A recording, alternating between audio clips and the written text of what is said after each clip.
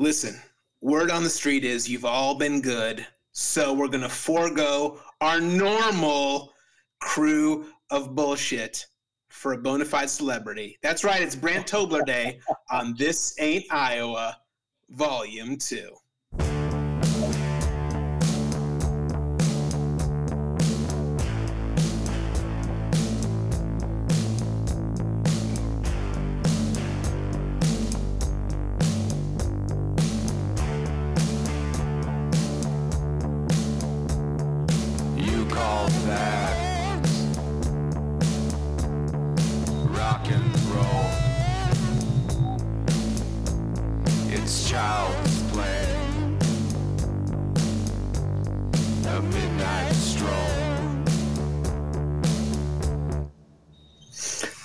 Everybody, welcome back to the show. Thanks for not deleting the show from your feed just because we took last week off. I promise we're going to make it up to you today. Tony, I know that you are always excited on Brandt Tobler Day.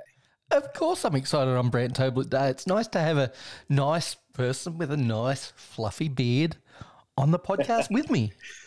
It's always fucking beard related with you. And let's just get to it. Brandt, first of all, how's it going, buddy? Welcome back. You look amazing.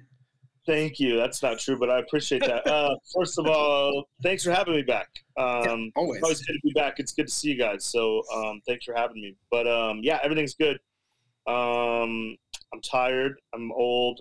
But other than that, I'm fitting right in with this podcast.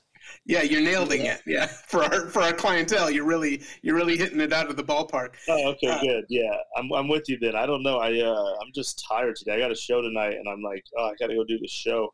But no, overall, I'm good. Everything's good. You know.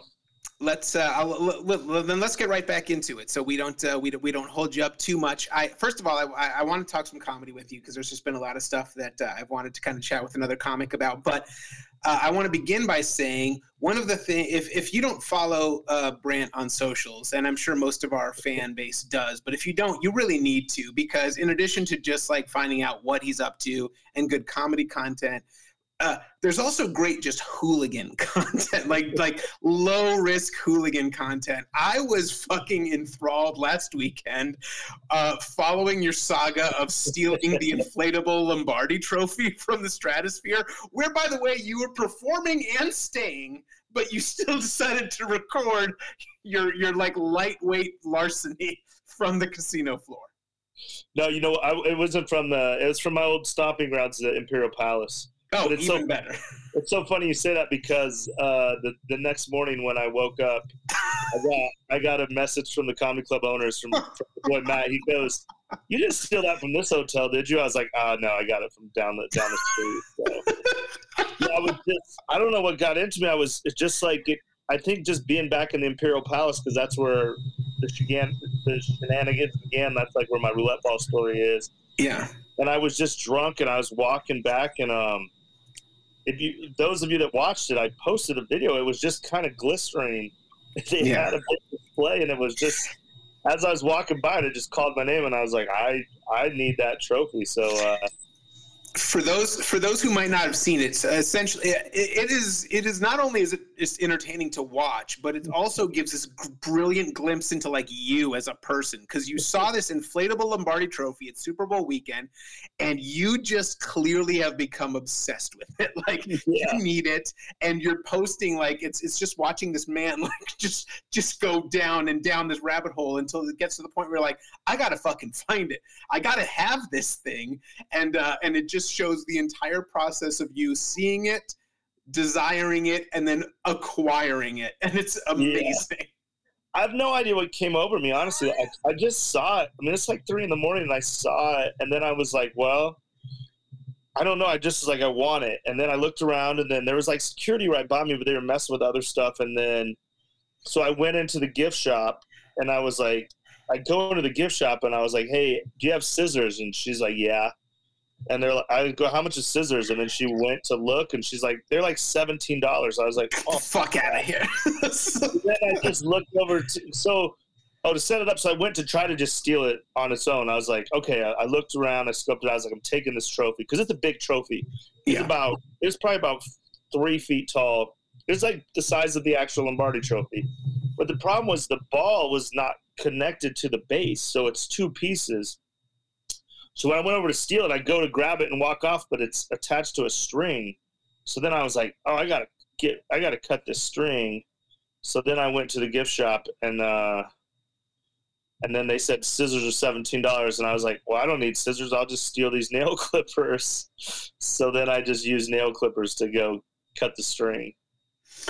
And it worked. It ended up working great. And then I just took it right down the strip, and people would come up and ask if they could take a picture with it. I said, of course, that's the People's Trophy. And I let people. I walked from the Imperial Palace all the way to the Wynn, but then I was just exhausted from taking pictures and talking to people that I took a lift back to my hotel, and then the next day I had to go to a wedding and I didn't have a date, so I brought the Lombardi Trophy with me to the wedding. Now, how big was this inflatable trophy? It was bigger than you think it would be. Life size? Or are we talking doesn't fit in a lift? I think it was bigger than the actual trophy because definitely I was drunk, and then I got home and I just went to sleep, and then I woke up and it was bigger than my TV, and I woke up, I was like, what the fuck I go, oh my God, I stole that trophy. I forgot I stole it. Oh, that's great. There's a Lombardi trophy in my bedroom.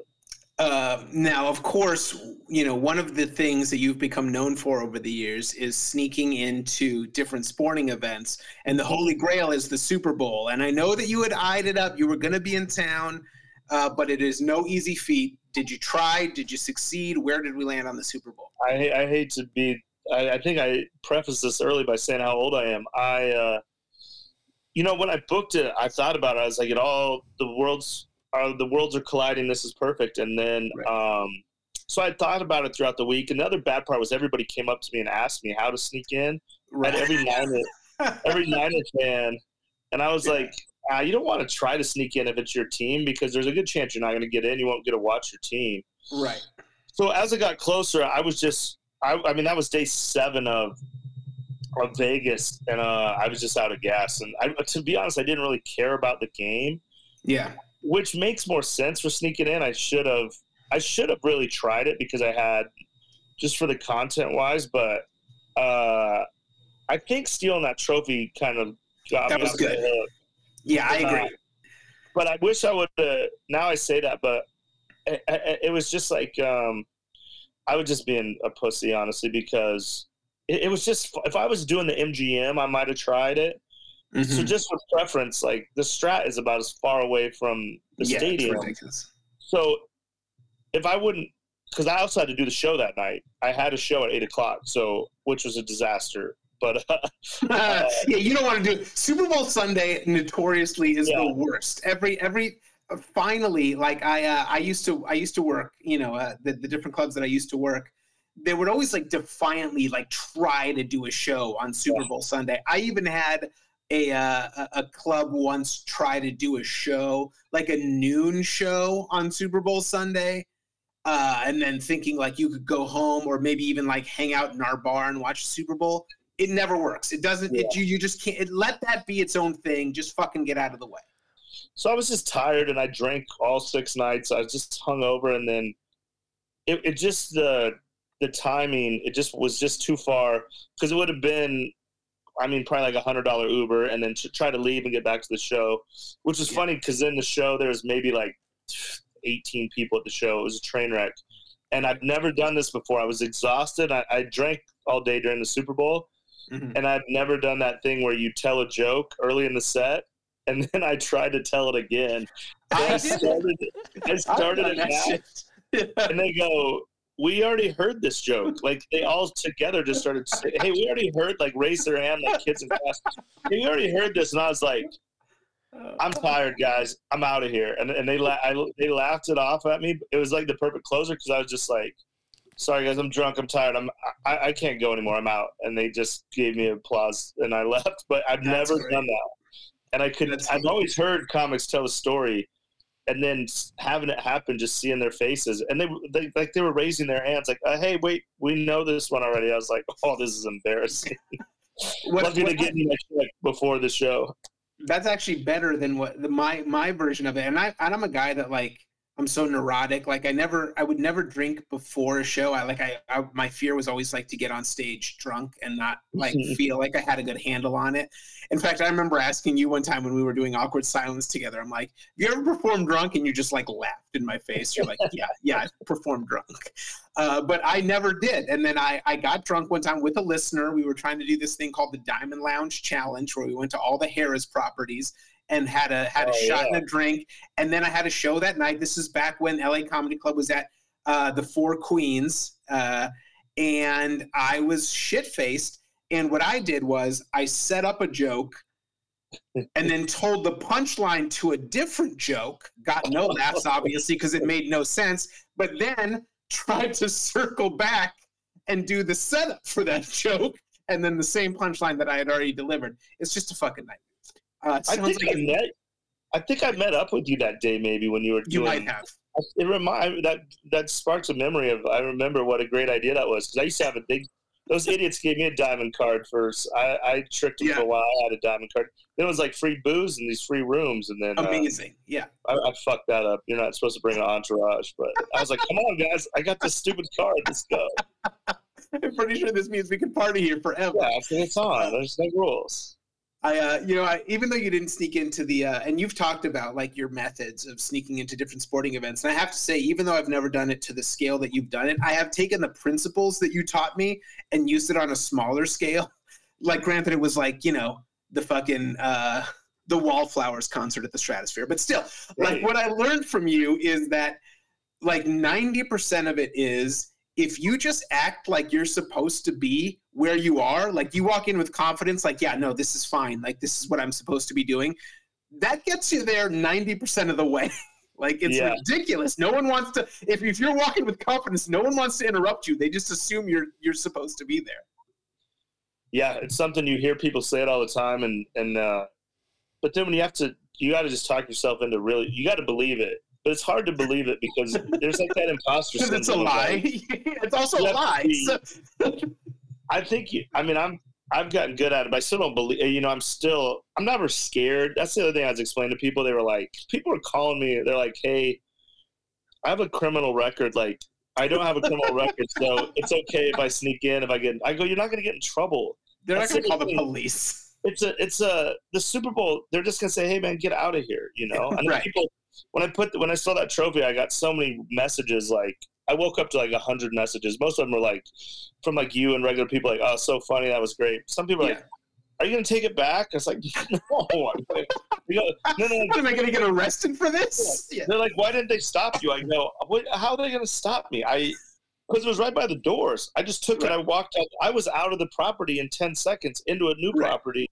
Like, people don't understand. Like, I don't know, if I stole something from the mall and then I went to Target and then I went to Ace Hardware, they can't come like that. Right. And again, they have better stuff to worry about. Again, like, if I'm 46-year-old, should I be stealing shit? No, of course not. But it's like harmless, like people are like, I'm sure some people are like, I wake up dreading like Brad Garrett saw or someone. I'm just like, oh, fuck, these people that I respect are like, this idiot. So yeah, I just worry about who saw it, and I think some of my friends that I respect are just like, this idiot. All he talks about is wanting to be a dad. There's no way he should be a dad. He's an idiot. He stole toenail clippers and an inflatable trophy. I think maybe there's a reason I can't get hard. I thought it was my testosterone. I think it's God. I think it's God saying, you know what? Let's just take this. Let's come up with another goal. I'm not a religious guy, but it might be God's way of saying, like, you don't need to procreate. Let me attack your dick. Yeah, it doesn't make sense. I haven't worn a condom in 2 decades, and all I want to do is be a dad, and I'm still just. So I think he's just like, you know what? You have your inflatable trophies and your little stories, but you can maybe be an uncle or something. That's so much better than the first version that we just recorded. All right, I've had a list of like some comedy stuff I've really wanted to talk to you about. So let's get into it. First of all, the last time you were here, there were a lot of great, just like perfect takeaways. I think one of my 2 favorite lines. The first one was, Tom Segura is funnier than me, but he's not 9 Porsches funnier than me. That might have been my favorite line. But it also just kind of like led into this thing that's been really kicking around my head the past couple months, and that's just sort of like the money in comedy, in which like we live in a weird time where there are more comics making really good money than at any other point in history, right? Like when I grew up, the only like really super successful comics were like guys that had sitcoms or, something like that. Like, there weren't specials everywhere. Like you had to be, good at something else to really make real successful money. Now there are a lot of comics making a lot of really good money, but there is a weird backslide to that, which is that sort of regular, like when I was starting out, road headliner was like a job, like, guys that you'd never heard of, but they could make a decent living out on the road. And right now I feel like that's who got squeezed out. So yeah, there's more comics making good money, but then there's a huge gap of people making no money or a tiny bit of money. Like it's almost impossible just to make a decent living if you're not one of these, these guys. Yeah, the journeyman comic, you're exactly right. And the thing was, they work so hard on their craft. Yeah. Like I have a couple friends that are just incredible comics, but they are just shitty podcast guests. And it's just a podcast world. I tell young comics, I go, you should work on your stories for podcasts as much as you work on your jokes, because you're not wrong. Yeah. It's the only way to build an audience. And no one's going to watch your whole set. You just have to clip it up. And you want to know, I'll tell you a crazy Iowa story since we were in Iowa. Yeah. A little inside comedy. So I was with Jeff. Me and Jeff we did Nebraska and Iowa because our careers are going great. Well, his career is actually going good because he left there and he went and did Rogan's podcast. But yeah. So we did a show in Des Moines, Iowa at this new club. I forget what it's called, but it's just like a little club. And then, hot chicks always come to see Jeff. Sure. And after the show, I was selling my books, which is great. I had a new strategy. I used to pitch it like, hey, I worked hard on this book. It's about my gambling, blah, blah, blah. Mm-hmm. I would just be like, now I just say how shitty I'm getting paid. So like in Norfolk, Nebraska, which was 7 hours from my house, I just go, hey, I could pitch this book. It's great. It's going to be a movie. It's bestseller, blah, blah, blah.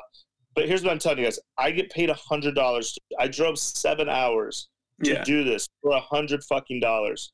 So go buy my book after the show, right? And That's brilliant. And they buy them. I sold out of my books. And in Des Moines, I was going to get $50 in there, or maybe 100. I don't know. But I was like, hey, I have a 9-hour drive home tomorrow. I fucking came to this shithole town to perform for you guys for $50. Buy my book, right?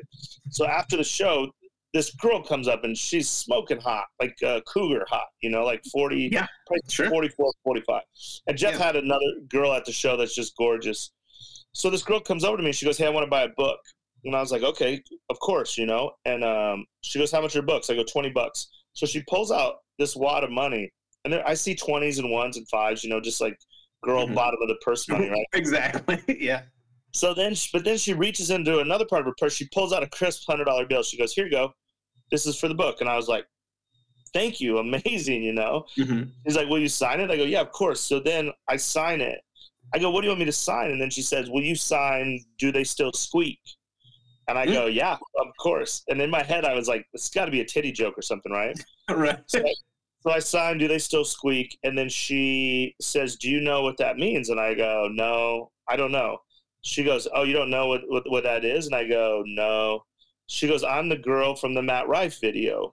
So if you remember, Matt Rife did he did a video, a crowd work video. The first crowd work video that really blew him up was in Iowa. And this hot chick made him cookies. And then he talked to her from the crowd and then called her daughter, because she has a super hot daughter. And her daughter was on OnlyFans. So then I'm talking to her about her daughter being on OnlyFans. And then she says, I got on OnlyFans. I was like, you're on OnlyFans? She's like, yeah. I go, let me see what you got. And then she shows me her pictures on OnlyFans, right? No nudity, only bathing suits. I see probably 20 different pictures of just bathing suits. I go, how's OnlyFans going for you? She goes, look, I'll show you. She was drunk, so I shouldn't be telling all this, but whatever. It's fine. So she shows me. She goes, I started last March. So we did this this was the end of January. She goes, I started last March. She shows me her OnlyFans. She had made $1.4 million. Get the fuck out of here! Just bathing suits? Just bathing suits because she was in a fucking crowd work video by Matt Rife. So Matt Rife, she went to a fucking comedy club, sat close enough. Matt Rife talked to her. From that video went viral. She got an OnlyFans, didn't even get naked, and is a millionaire. Not even a year. She made $1.4 million. That's the most frustrating thing I've ever heard in my life. Now my book costs $500. That's fucking. I actually want to circle back to that. But it was wild. Yeah. That's fucking ridiculous. But real quick, let me just go back before I forget this thread. One of the things that was really kind of sticking in my head, again, along these same lines of like how there's these guys and like, you know, comics that would normally be just like club headliners are now like theater comics. Yeah. And like, so they opened a new club not too far from my house at Town Square, Wise Guys, which is a chain, but they opened it at Town Square. And it's like a 300-seat club. It's in a strip mall. Like, this is the kind of club that I would work when I was touring, right? This was my bread and butter. Like, I was never an A-list room guy. I was never going to be a theater guy, but I could work B and C-list rooms. If you're in a strip mall, you seat about 200 to 300. Like, that was my fucking wheelhouse. Now, these clubs, like, the headliners are only two kinds of people, right? They're either, like, social media, like, stars, right? Like, fucking Marshawn Lynch headline there. Beast Mode. I mean, he's great, and I think, I actually think he's funny. I've seen him on stuff, but I don't know that I would call him a headlining comedian, right? And then also, like, I'm going to the club this weekend to see Dave Attell, you know, one of the 10 greatest comics of all time. So, like, it seems like that's who's headlining these clubs. They're either social media sensations or fucking stone cold legends that just haven't progressed with the times. So where does that leave guys like you who are just like super solid, you know, hilarious comedians, but don't necessarily have like the following that some of these other people do? You're just fucked. You really okay. You just are really contemplating quitting every day. I mean, no one ever quits. I mean, obviously you can't quit. I did, but others you'll don't. still do it again. I mean, no one actually. I'll do it. I still do it sometimes, but you're right. No one quits. Yeah. It's just frustrating. You just, I think the thing is when you're like at my level, you just see the bigger level and you know I'm one podcast away from being life changing. And I at least have that, you know, like I think one day I'll get Rogan. The fact like my best friend just did it. And now I'm 1 degree from him 5-6 different ways, but for like, and that really is all it takes, right? Like that's the weird, like we like the guys that we had idolized when we were coming up, like, you know, they did one fucking Carson, right? One Johnny Carson, and then they became huge celebrities. That doesn't exist anymore. You can't do Conan Conan's gone, but you can't do Fallon or fucking Colbert, and then you're suddenly a household name anymore. But you could do fucking Rogan, and the next day you have 500,000 fans. I mean, it's wild. He's the kingmaker. It's really up to him. If you see anybody selling tickets, they're from the Rogan tree. I mean, it's true. And because you can actually build a monster fan base. Because even let's say you did Carson back then, different times, you do 5 minutes. You do Rogan, you get to present yourself to like 11 to 12 million people for 3 hours. Like the Tonight Show's huge. My buddy was on the Tonight Show the other day, a local guy, Derek Stroop, very funny guy here in Denver, and we all went to watch it at a bar. All the Comedy Works staff and the comedians, we all like him, we're rooting for him, and then they're like, my dumbass friends are like, man, tomorrow's going to be different for him. I go, absolutely not. It's 100% not. No one saw it. It's just going on a poster. I go, how, when do you ever watch Tonight Show? Never. I go, we came to a bar. We didn't know what channel it was on. We didn't know we're comedians. I said, it's not going to change a fucking thing. Yeah. It's all podcasts, but it's like, so that's the kind, or just clips. I mean, one clip could go viral and then you could So I made a special that should be out maybe next week. So I filmed a special. Yeah. It's called Suits and Stories. I did my 5 best stories, like the roulette ball, the porn star, all the stories I've told on here. Not trying to kill my dad. And I changed suits. I did different suits. And then after that, so I did the video. And then after the video, I do a little small interview where I explain what's happened after. So we present it as a special. It'll be presented in individual stories. So, I mean, my stories are just as good as, like the machine story is great. Machine story is great. Tater salad's great. And then my Malfia story is a bronze. It's it's also a better story. I mean, it's your stories. Right. Yeah, your stories are right across there. The board. So yeah. If I wasn't a broke fuck, I would just hire like a publicist, and it's got enough. I need to just reach out to people and say, hey, just write an article and say, hey, is this story better than the machine story? Everyone knows that, and I don't want to compete with Bert, but I think it's got enough clickbait to be like, all right, let's watch this story. But if you watch that story, then, but then so then Jeff could repost it and then Joe watches it and then, on the show. Yeah. Yeah. I'm writing a bit right now that sounds kind of like pandering to Joe. I guess it technically kind of is, but I hate, there's a bunch of I don't vote. I don't care about politics at all. I think it ruins comedy. I have a great joke about, I'm not going to do jokes, but anyway, I'm trying to sing on stage though, but I'm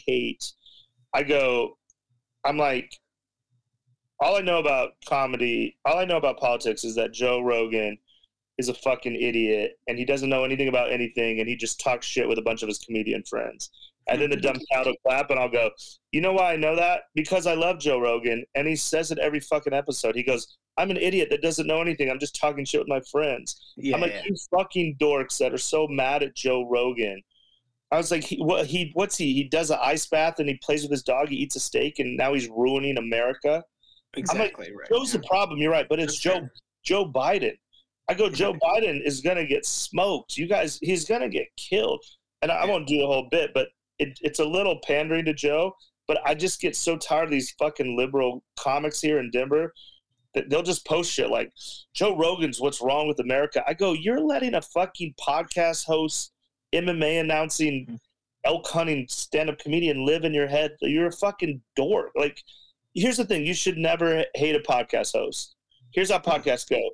Or a comedian. I feel that way about comedians across the board, but you're right. Go ahead. I'm sorry. You like it and you listen to it, or if you don't like it, you just don't listen to it. Why would you ever hate one? 1,000,000%. You hated podcast hosts? That's impossible. You just don't listen. I've listened to podcasts. I didn't like it, and then you know what? I just never listened to it again. I don't spend every day going, I fucking hate Pam and the girl from The Office because they said Scranton, Pennsylvania is better than Cheyenne. I don't know what, I have no analogy, but you know what I mean? I'm just like, but then it's like a real bit that I wrote just from frustration because I hate these. A lot of people here just say Joe's stupid. I'm like, well, he's a comedian. First of all, comedians shouldn't bash other comedians. I don't like that. Mm-hmm. But then maybe this bit will get under he'll see it and then he'll, because I'm built for the podcast. That's the thing. And have been, by the way, you've been fucking bulletproof, built for podcasts before podcasts were even what podcasts are now. You're fucking ready to annihilate a huge podcast. I agree.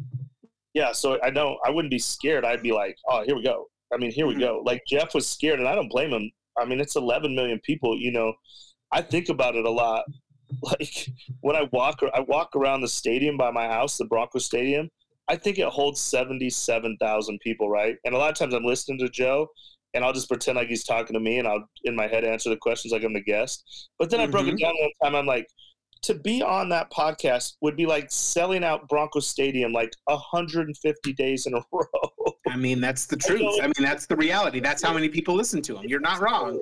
So it's just like that's the thing. So just knowing, but like for one of my best friends, Andrew Slater, incredible comedian. I think one of the best writers in the world. Mm-hmm. Just an amazing person. Came from a perfect family. Has a wife and a kid. He mows his yard. He fucking paints his fence. What does he do? Yeah. He has to hope for me to then bring him.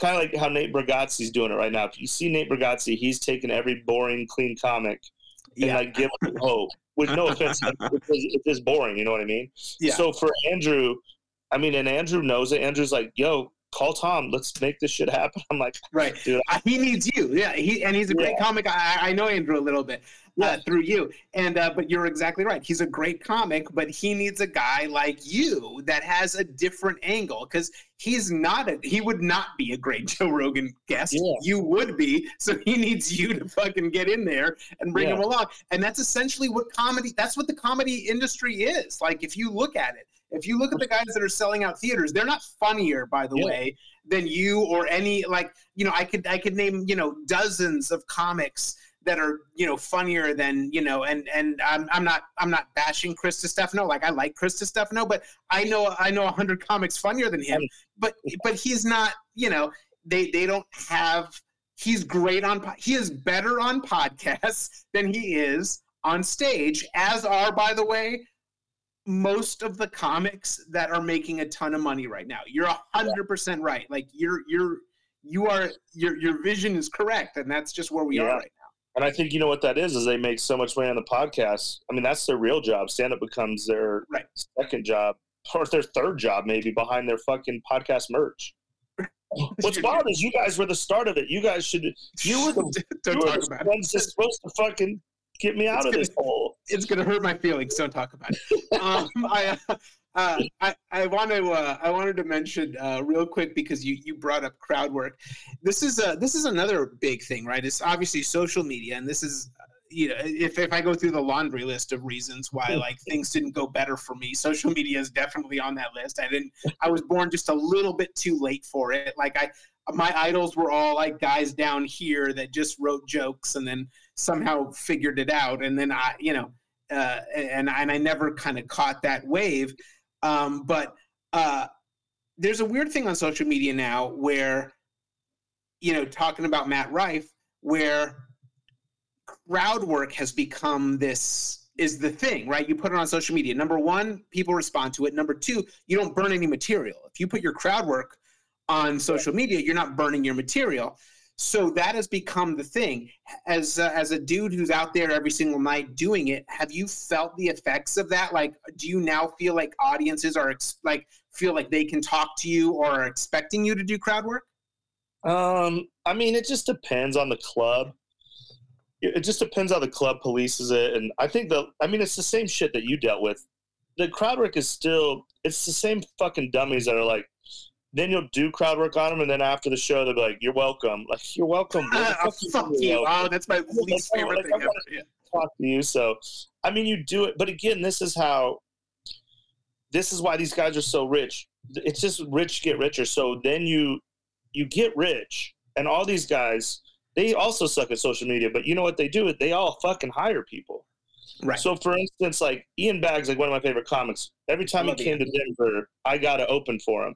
This last time, he brought his fucking camera guys the opener, his middle's the editor. Fucking can plow through crowd work. They go to their hotel room, make his clips. Or like Jeff, social media is so great when you don't have to do anything. So now you just, you film every set, and then you just send that to some fucking computer nerd that the shit's easy for him. And then he puts out clips. Or if I had money, I would take this, and then I would just clip it up. I'd say, hey, watch this. And then if you can find a guy that has kind of good taste, and then he'll go, okay, here's the clips I got from your episode of This Is in Iowa. And then he'll send them to me, and I'd go, yeah, that's great. And then I'd go, here's money. And then he posts them at whatever fucking algorithm time. And you just get to fucking live your life and just have your numbers go up. But you're not doing for me, it's all money, man. It's all money. It's like, I've thought about just taking out like an investor to sell first of all, God, again, he let me win 75,000. And then every dickhead in the world's like, you got to put it in the stock market, protect your money, or whatever, fuck that. I lose all my money, lose all my fiance, and then I have to take out the little, it's just like, Yeah. If I could just win 75,000 again, which is crazy to say, because no one, I'm the luckiest motherfucker to win 75,000 once. I But agree. like, damn, if I won 75,000 this time, I'm like an athlete that I had my rookie contract. I was like, hey man, could I just get 75,000 again? But the thing is, I promise I won't screw it up this time. but the thing is, I could easily do it. So let's say I call Tom. I sometimes this is crazy. I tell you guys this. This is how crazy I am in my head. I hope this is okay. Yeah. But in my head, I'm like, if I could just get some fucking chick pregnant, any chick, because all I want to do is be a dad. Then I have a kid on the way. Then I could call Tom. He's a dad. I go, hey Tom, I got like $1,000 to my name. I got a baby on the way. I need to come do the podcast. I'll nail it. I have the best stories. Then at the end, if you could just push the book, you know, he probably gets 2 million downloads, right? And if he really made a push, like, hey, this fucking retard has a kid on the way. He can't feed a kid ramen. I'm going to put a golden ticket in the book. One of you fans that gets this will get an all-access backstage, something that would cost Tom nothing. Right? $0, exactly. And then let's say on the small section, I fucking sell 20,000 out of 2 million, which I think is possible to do if you hear me pitch my story for 2 hours. And then let's say I make, you know, $16 on average on a book if I do it all myself, sign it and send it. And then so $16 times 20,000, I mean, that's like I'd make $320,000 in a day. Right. In a fucking day. So that's why I don't kill myself or quit, because the carrot is out there and I could get it. It's close. But that was my big question for you, is like, you know, when you see everything that's going on, because, you know, you're at that, you know, you and I are the same age. So, you know, you're in it. I'm not. Like, you know, you and I have taken those two different paths.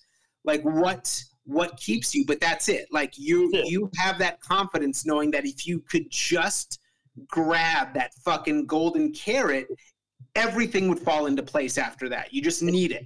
It's generic, but I just got to keep going, because I just got to keep going. It's there. It's close. I know I can. Yeah. I know I'm one podcast away, and then it's just a circle jerk anyway. All those guys they only interview each other. If they had any sense, they'd let me get in the circle for like a month, because I have a million stories that no one's ever heard. These guys are all just telling the same stories over and over. Or they're I totally agree. They're not relatable. So if I could just hit the scene running, let's say I did Tom's, boom, I nail it. Then I'll go I still have a little relationship with Barstool. I make the Barstool fucking run there. Then I go do, let's say, even Theo's or Santino's. And then I take those and then just clip the shit out of them. And then you guys would be like, you want to have Brandt on? You both would be like, man, I'm so fucking tired of seeing Brandt's stupid face on Instagram everywhere. This is relax. We've heard enough of Brandt. But I'd be fucking rich. I'd say, hey, fuck your podcast. I'll fly you guys to Iowa. Let's go eat dinner in Iowa. Let's do it. I'm fucking 1,000,000%. I'm not going to ask you to tell it, but I might ask you to tell it later. If you had to like pinpoint listen, you have been so generous. You have told every story that's going to make you famous in the next like 2 to 3 years. You have shared with us first, and I'm just like super honored. And anytime I've ever asked, you've always come straight on, and I'm so appreciative. You're the first one to fuck with me. I appreciate it. But if you had to like say in your mind, what is the signature story? Don't tell the story, but just tell me what you think it is. Is it the Jamba Juice? Is it Mike Tyson? Is it the roulette ball? Is it like what would you say? This is my, if I could tell one, if Rogan said you can come on and tell one, what's your story? Well, I would probably tell, I mean, the Tyson one was so great, right? Yeah. The Tyson one was the king story. And then it just got counterfeited because when they made the fucking documentary. When they made The Hangover. Oh yeah. It's just a fat white comedian with a beard that breaks into my. I mean, it totally ruined that story, because that story was the main one, and people wouldn't believe it if I didn't have the documentation to show that I was there, right? One of my favorite, I'm sorry, real quick, one of my favorite things that ever happened when you and I were doing Awkward Silence was when you asked Tom Segura if he grew a beard because Zach was growing a beard, and you felt like the comedy was going the beard route. That was one of my favorite things that's ever happened. I wish we had those videos. It was so good. Anyway, I'm sorry. So yeah, so you kind of got counterfeited on Tyson. So what do you think it is? So, I mean, the dad one did great on. I mean, it's over 5 million views. That one is the one I worked the hardest on, and getting that was, getting that was so. I went through a lot to get that, and when I finally got it, it was very special. So that one, but to me, the roulette ball was the first one I probably told long form on stage. So that one was special. Right. But to me, the Mafia one's the best because it has. It's just a fucking great story. And then the porn star one, is great. So the porn star one's on this special too, which is wild because there's a dude. Well, it's going to be on the special anyway, but there's a comedian named Gareth Reynolds who has has a monster podcast now and shit. Yeah. But in the podcast, he's the guy in the bunny suit that like fucks the gross chick and was like, "Get out of here! I didn't know that. Are you serious?" So the world's gonna know that because I tell the story about the bunny suit and fucking the gross chick in the gay bar. And I remember. And then after the story and the thing, I go, I'm just gonna say, I think I tease it. I go, if you reach out to me, I'll tell you who the porn star is. Or maybe I don't know. I gotta watch it, but the porn star one is great. I mean, that one works on stage too. I agree. I mean, they're all great, like they're all, if I work, I have a story now I'm telling that is so fucking good. It didn't all happen, but you know how comedy is. It came from a place. Yeah. See, so, real quick, if I ask you to hold it, will you share it with us as we're heading out? Yeah. The one you're working on. I'll tell it. I mean, I don't want to sync like anything going on your special or anything like that. But if you've got a new thing you've been working on, okay, perfect. Save it. I want to close the show with it because your stories are the best. I just have two real quick things I want to talk about, and then I want to get into it. Oh, do we know about the special yet? Where it's going to be or not yet? It'll be on YouTube. Okay, so perfect. It'll be on YouTube. The teasers will come out like this week, hopefully, and then. Again, this is my life. This shit should have been out years ago, but I paid for the whole thing myself, and then my friends are volunteering, editing, clipping it. Yeah. If I was rich, the shit I would. It would have been out a year ago. Yeah, I know how that goes. Hopefully, it'll be out next week. It'll just be on YouTube, and then, like I said, it'll be the whole special. It's like 55 minutes, and then it's clipped into 5. Each story, I'm in a different suit, and each story's. Has a aftermath, which I've never seen anybody do because so good. So we'll see how. Fucking great idea, dude. We'll promote the shit out of it. I appreciate it. I want to. All right. So 2 quick questions, and then I want to hear the news story. Number 1, there was a couple of big sort of comedy things that have happened since last time you and I talked. Number 1, Cat Williams on Shannon Sharp. Amazing. Every comic I know loved the shit out of that thing. What were your thoughts on Shannon? Amazing. Yeah. I love the honesty, and it's like what we talked before we came on live. I love the inside baseball gossip. So, I mean, I didn't look how long it was. I just assumed it'd be like 90 minutes, an hour, like most podcasts.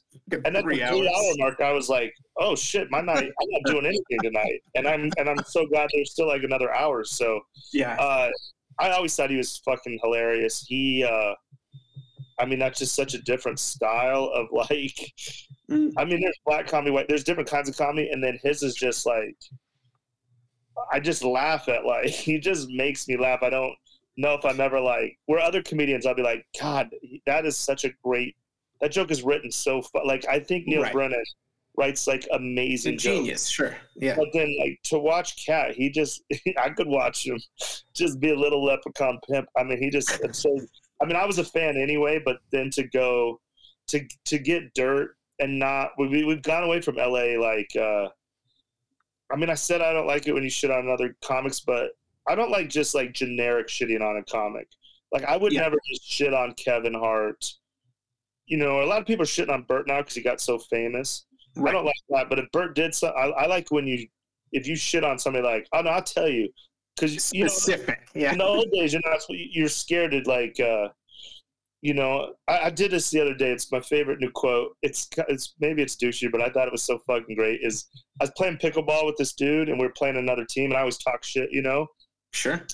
And he's like, "Hey man, be careful, don't poke the bear." I was like, "Fuck that, we're the bear." what do you mean? We're the fucking bear. Fuck him. What do you mean? We're the bear. And he's like, "Oh yeah, okay, I like it." Yeah, and it just came out because I'm just so good at talking shit. Like if I could monetize that, I'd be rich. Talking shit. But I mean, it got him fired up, and we won because I was like, he was like, "Don't poke. We're the bear. What the fuck you talking about? They worry about us. What do you mean they're, you know?" So good. Well, and it's funny because Cat is such a like he's a legend. Like, and granted, maybe he's not as big today as he was, you know, a few years ago. But the dude's a Hall of Famer by every metric. And I remember before I actually sat, because I'm with you. When I sat and listened to it, I listened to all of it. Yeah. And I heard people say like he's drunk, he's this, he's that. I'm like, I don't know, dude. Like, I heard a dude who's clearly pretty smart. Like, yeah, he was drinking and maybe he was a little bit loose, but he didn't sound like he was completely blacked out and was going to regret everything. Like, he was a smart dude. He seemed to know exactly what he was saying, and I loved all of it. Yeah, I think he's really smart. I've seen other interviews where I was just impressed. I was like, oh, he doesn't. That's not his stage persona, but I was like, oh, he's well. I don't know if he read 300 books a day or whatever he said, but that seems like a lot. Yeah, he's pretty smart. But yeah, I loved it. I mean, I can't. I'm sure that's the thing. You crush on a podcast like that, and he just shut it down. Mm-hmm. Where everyone in the world. I think everyone probably reached out to him, but that just shows how smart he is to not saturate everything. Like maybe Kevin Hart, he just Kevin on everything. Cat just dropped the mic and he was just chilling. Well, and that's what I had said about Chris Rock too. Like after he got slapped by Will Smith, he could have had anything he wanted. What do you want to do? You want to get paid $1 billion? You want to go on Oprah? You want to fucking go on any show? You want to write a book? Like he could have had anything he wanted, and all he did was sat on it, didn't give one fucking interview, didn't say one word about it, and then released his own special and fucking decimated Will Smith.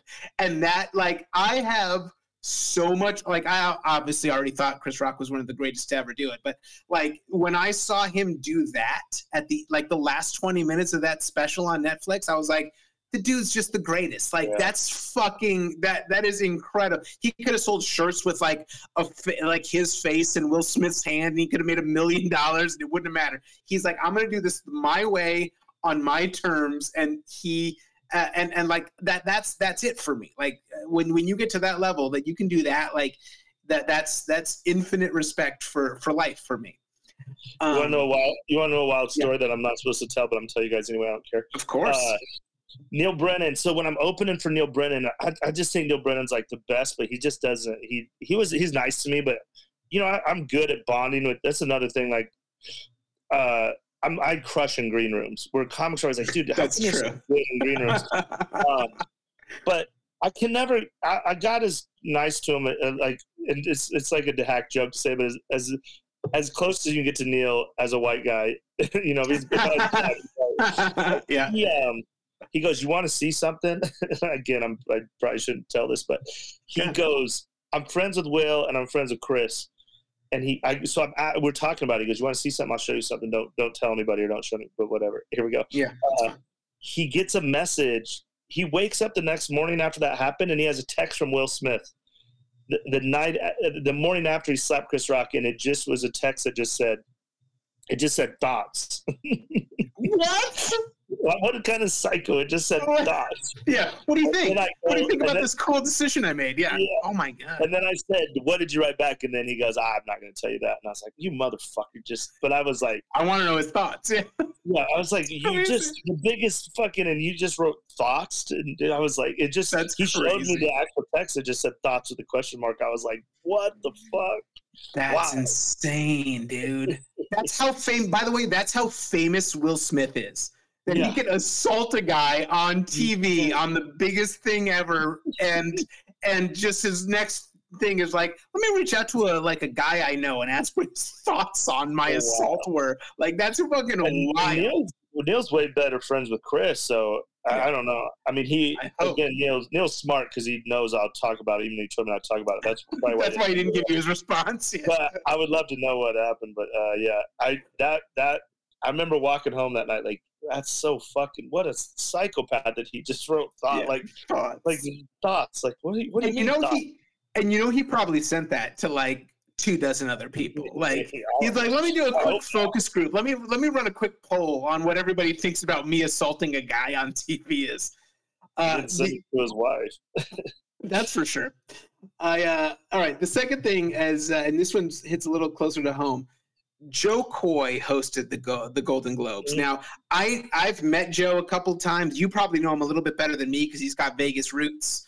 But he's a guy that kind of like skyrocketed. He, I don't know if he started in Vegas, but I know he kind of worked his way up in Vegas. When I first moved here, he was still kind of on, bouncing his way up, and I crossed paths with him a couple of times. But he hosted the Golden Globes, which was a huge step up for him. He's obviously had Netflix specials. He's a known dude, but he's never been on the national stage like that. From what I understand, like, he found out he was hosting like literally 10 days before the Globes shot. There were already writers like feeding him all these jokes, and then he got shit on so hard. First of all, I watched the Golden Globes. I don't understand what he did that made anybody mad. Like, it seemed like a fairly like middle of the road deal to me. But as a guy who knows him a little bit better than I do, I kind of want to know what your thoughts on that whole thing were.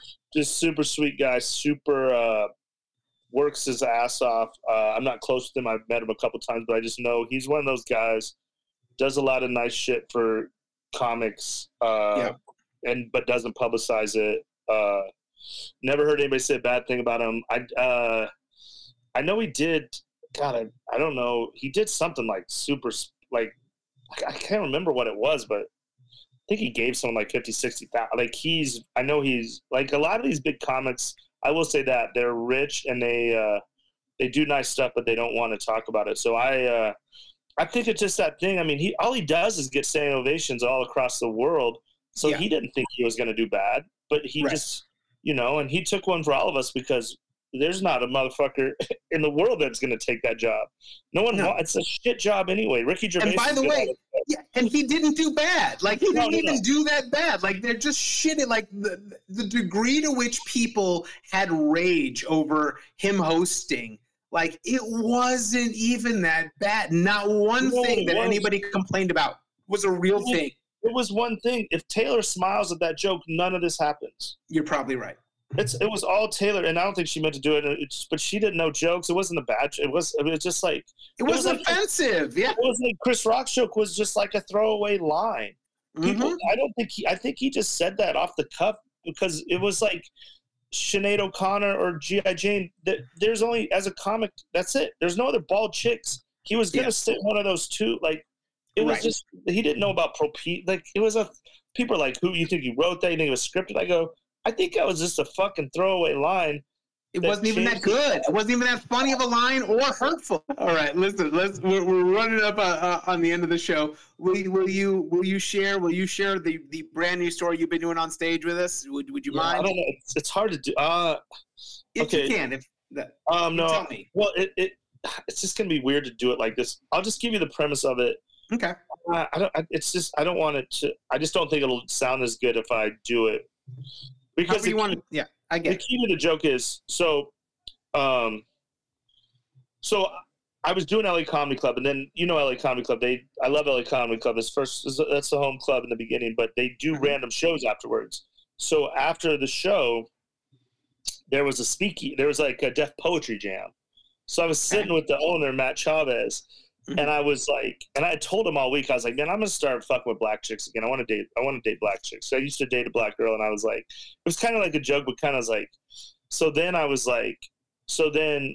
the Deaf Poetry Jam starts, and the first girl goes on stage, and I'm like, yo, this is it. This is my girl right here, right?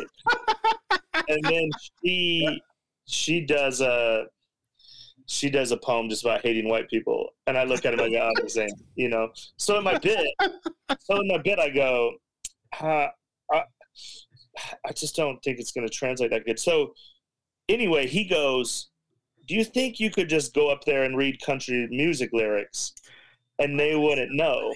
That's hilarious. So the bit is, so then I set the bit up. I go, hey, I'm going to start dating black girls. People get so, I yelled at, I did Valentine's Day. I was like, you guys are a bunch of bitches. You guys are fucking losers. Because if you just say black, people freak out. And I tell them, I go, let me take you to a black show. They just shit on white people the whole fucking show. The whole show. Mm-hmm. So I set it up. I go to this Def Poetry Jam. Here, I'll just do it. So I go to this. So I said I want to date black girls. My whole life I dated black and white girls. I switch every 2 years usually, kind of like the Olympics. I say I like like Winter Olympics, white chicks, obviously Summer Olympics, black chicks. So I go, but I live in Denver, Colorado, and it's hard to meet beautiful black women in Denver. Beautiful black women, they don't want to canoe and mountain bike and shred the slopes. I'm like, I'm so tired of meeting these basic white bitches that just talk about their icon ski pass. I'm like, I want a girl with an epic fat ass is what I want. And they start to get on board there. I was like, I got to get creative. Where do I meet black women? So I was like, I got to go to a Def Poetry Jam. So I called my buddy Matt. I go, hey, come with me to this Def Poetry Jam. I'm going to meet my future baby mama. So he's like, all right. So we go to this Def Poetry Jam. We walk in. There's like 14, 15 just beautiful black women. I'm like, yeah, this is it. This is my spot, right? So then the first poet goes on stage. Beautiful black girl. Looks like Janet Jackson. I look at Matt. I'm like, this is it. This is her, right? So she grabs the microphone and she just goes, hello, ladies and gentlemen. My name is Queen Force P, and my words are my gift, and I'm here to give this gift to you. And then I said, look at my boy Matt. I'm like, this is it. That's my girl, right? Then I go, I don't remember how the whole poem goes, but I just remember the start of the poem. She just goes like this. She just goes, tonight is the night we make things right, and I'm done with these fucking whites. And then I just make a face, and I look at my boy. I go, I don't think this is my girl. I don't think this is my girl. So then I go, we start to panic. We're like, we should get the fuck out of here. But as we're gathering our stuff, these two beautiful black women come over, and they're like, hey, don't leave. Don't worry about Queen Force P. Her name's Paulette. She works at the post office. She just had like a bad day. So they're just like, stay and watch the show. But then one of the black girls just asked us, she goes, what are you guys even doing here? I was like, oh shit, I can't tell the truth. I can't be like, I'm here for some black pussy. So then I go, my friend Matt just panics, and he just looks at me and he looks at them and he goes, oh, he wants to do a poem. And the black girls look at me and they go, oh, you're going to do a poem? And I'm like, oh, no, I'm a comedian. I don't really do poetry. And then the other black girl just goes, what, are you scared? And then my dickhead friend's like, yeah, Brandt, are you scared? And then the beautiful black girl just gently slides her hand across my hand, and she's like, you're not scared, are you, baby? And I'm like, no, I'll do it. But in my head, I'm freaking out because I don't know any poems. I'm like, do any of my jokes rhyme? Like, what the fuck am I going to do, right? So I go sign up for the Def Poetry Jam. I come back to my seat. The show goes on. It's just black, black, black, black, black, black, black, black, black. Then me. I'm the first white poet of the night. They call me up. I'm walking to the stage. I could feel the tension in the room just change, and everybody's just looking at me like, what the fuck's this corny white boy going to do, right?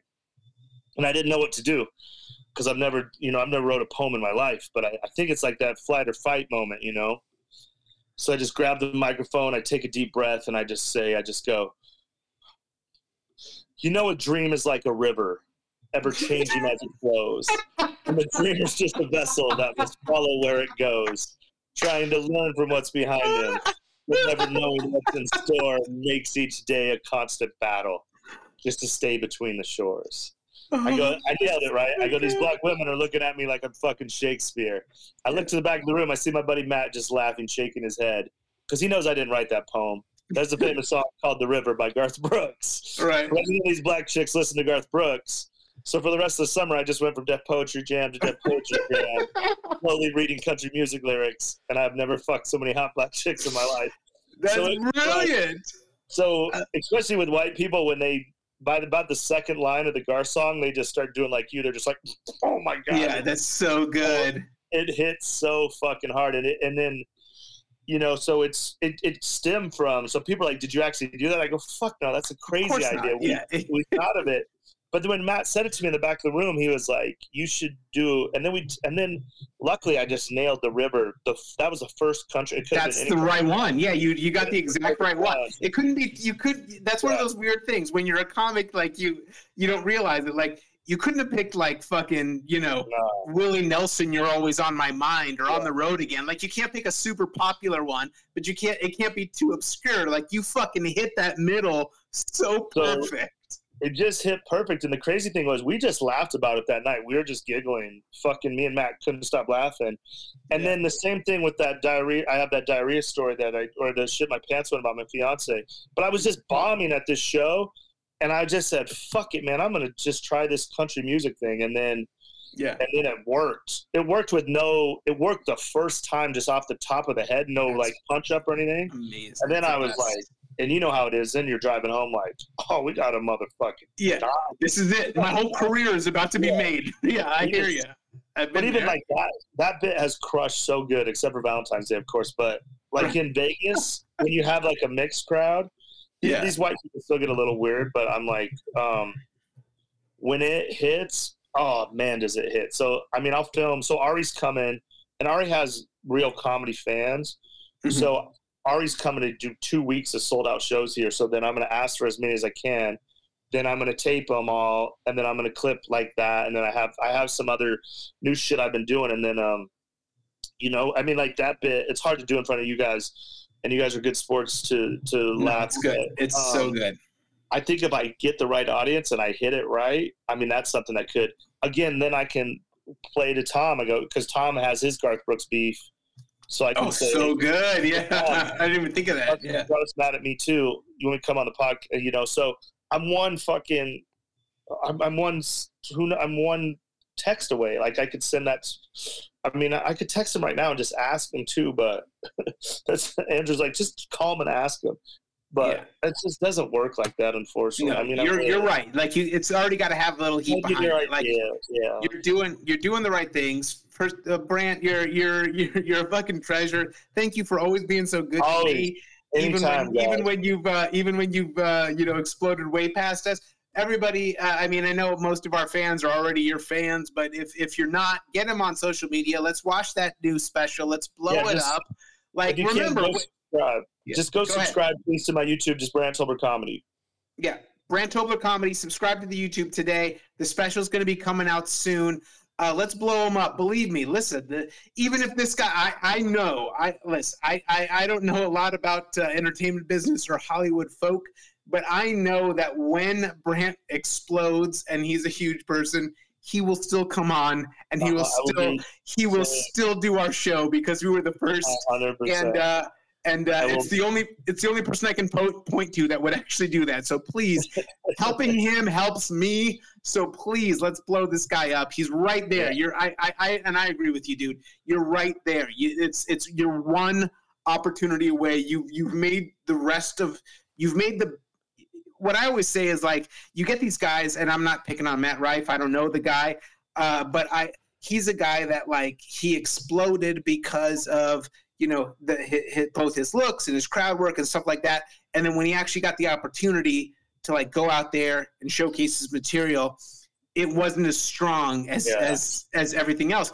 You're the dude. Like, you're the guy that's done it the right way, in my personal opinion, right? Like, you're bulletproof.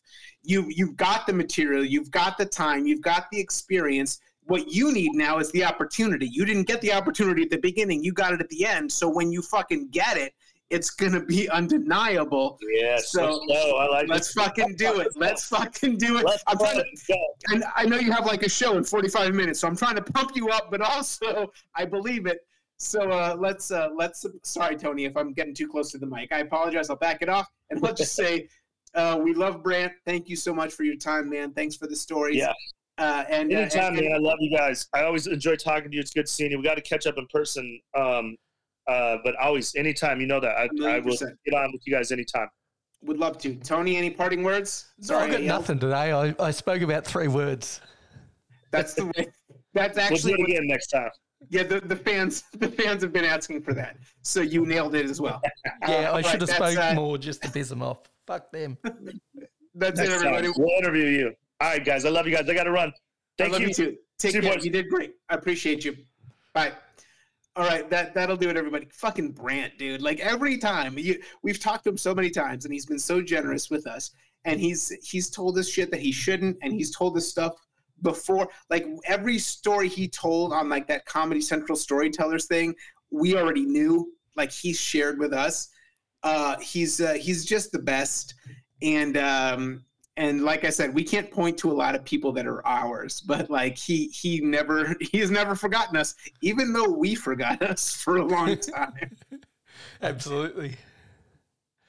All right, listen, we're gonna be back. We're gonna be back next week with Phobes. Gonna be a bit of a letdown, and I think that's it. Tony, any last words before we go? No, let's not ruin a good thing. You know what? This actually might be the best episode you've ever done. You killed it this episode. All right, thanks for listening, everybody. We'll talk to you next week. Have a good night. Bye.